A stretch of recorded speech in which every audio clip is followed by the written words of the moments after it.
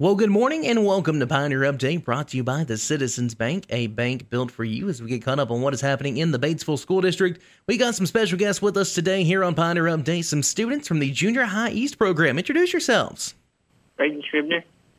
My name is Michael Cheatham. I'm Zach Vaughn. So tell us a little bit about East, and especially East Conference, which was what, just a week or so ago? Yes. At East Conference, we went there and we were presenting some of our projects that we had from the junior high. We had birthday boxes.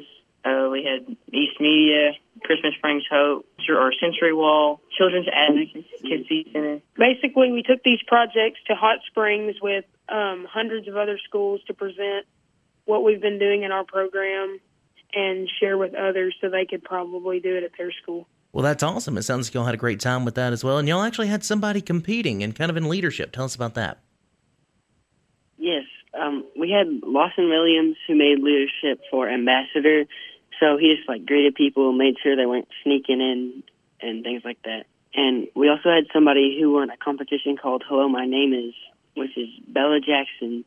And it was an interview competition. Well, that is awesome. Always winning things is cool, and then being part of leadership as well. And I heard something about a VR tour. Tell us what about that. Yes, so our sponsor was LaCroix Optical, and so they make different lenses for things like VR. And so that inspired us to take a 3D camera and take pictures around our room and then link them together to make a tour of our rooms to share with other students at conference through our Oculus.